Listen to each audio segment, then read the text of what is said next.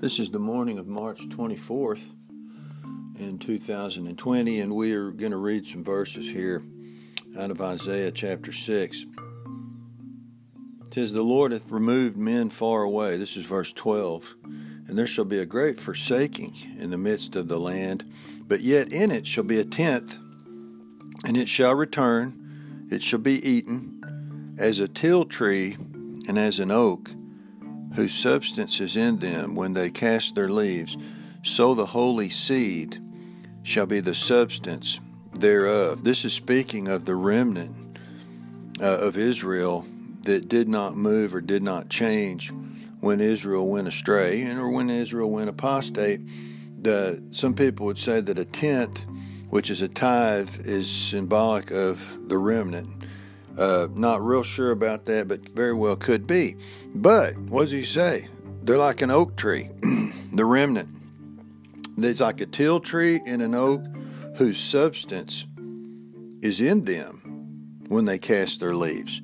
So the oak tree, if you were to think about it, it symbolizes longevity. I know some oaks around the area I live, they claim are over 1,000 years old. It symbolizes long time and also stability. You're an oak. You're not going to move for anybody. You're rooted deep. And so it has everybody loves beautiful oak trees. And yet the oak tree, it still loses its leaves every year. It looks like it's going into death outwardly. And so this verse shows what we already know, that the real substance of the tree is not the beautiful leaves or the acorns that come off when it produces the fruit. The real substance is not seen. It's not noticed.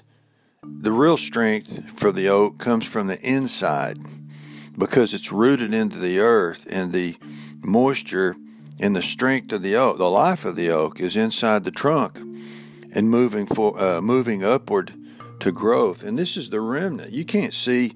You don't base their strength.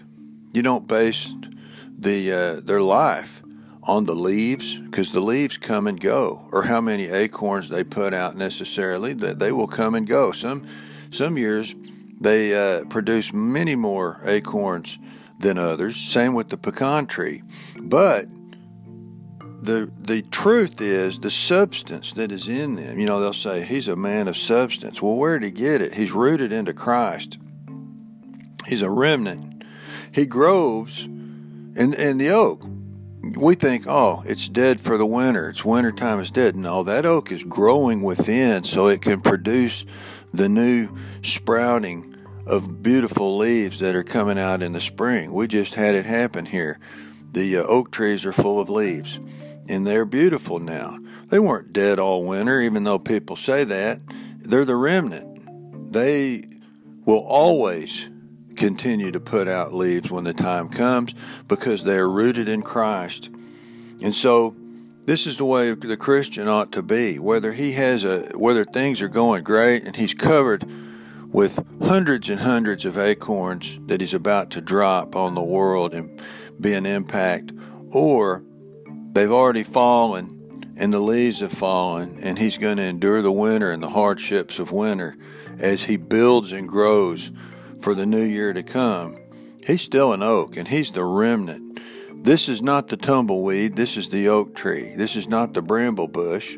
This is the oak tree. And this is not the Christian that claims to be saved but yet doesn't root themselves in Christ and won't settle down. This is the Christian that is rooted and settled in Christ. His life means something. He's there for the long term. He's an oak. When you see somebody, a remnant, a true remnant, you ought to say, you're an oak. You are an oak. I know what I'm getting out of you, because you are an oak, and your substance is from within. Thank you.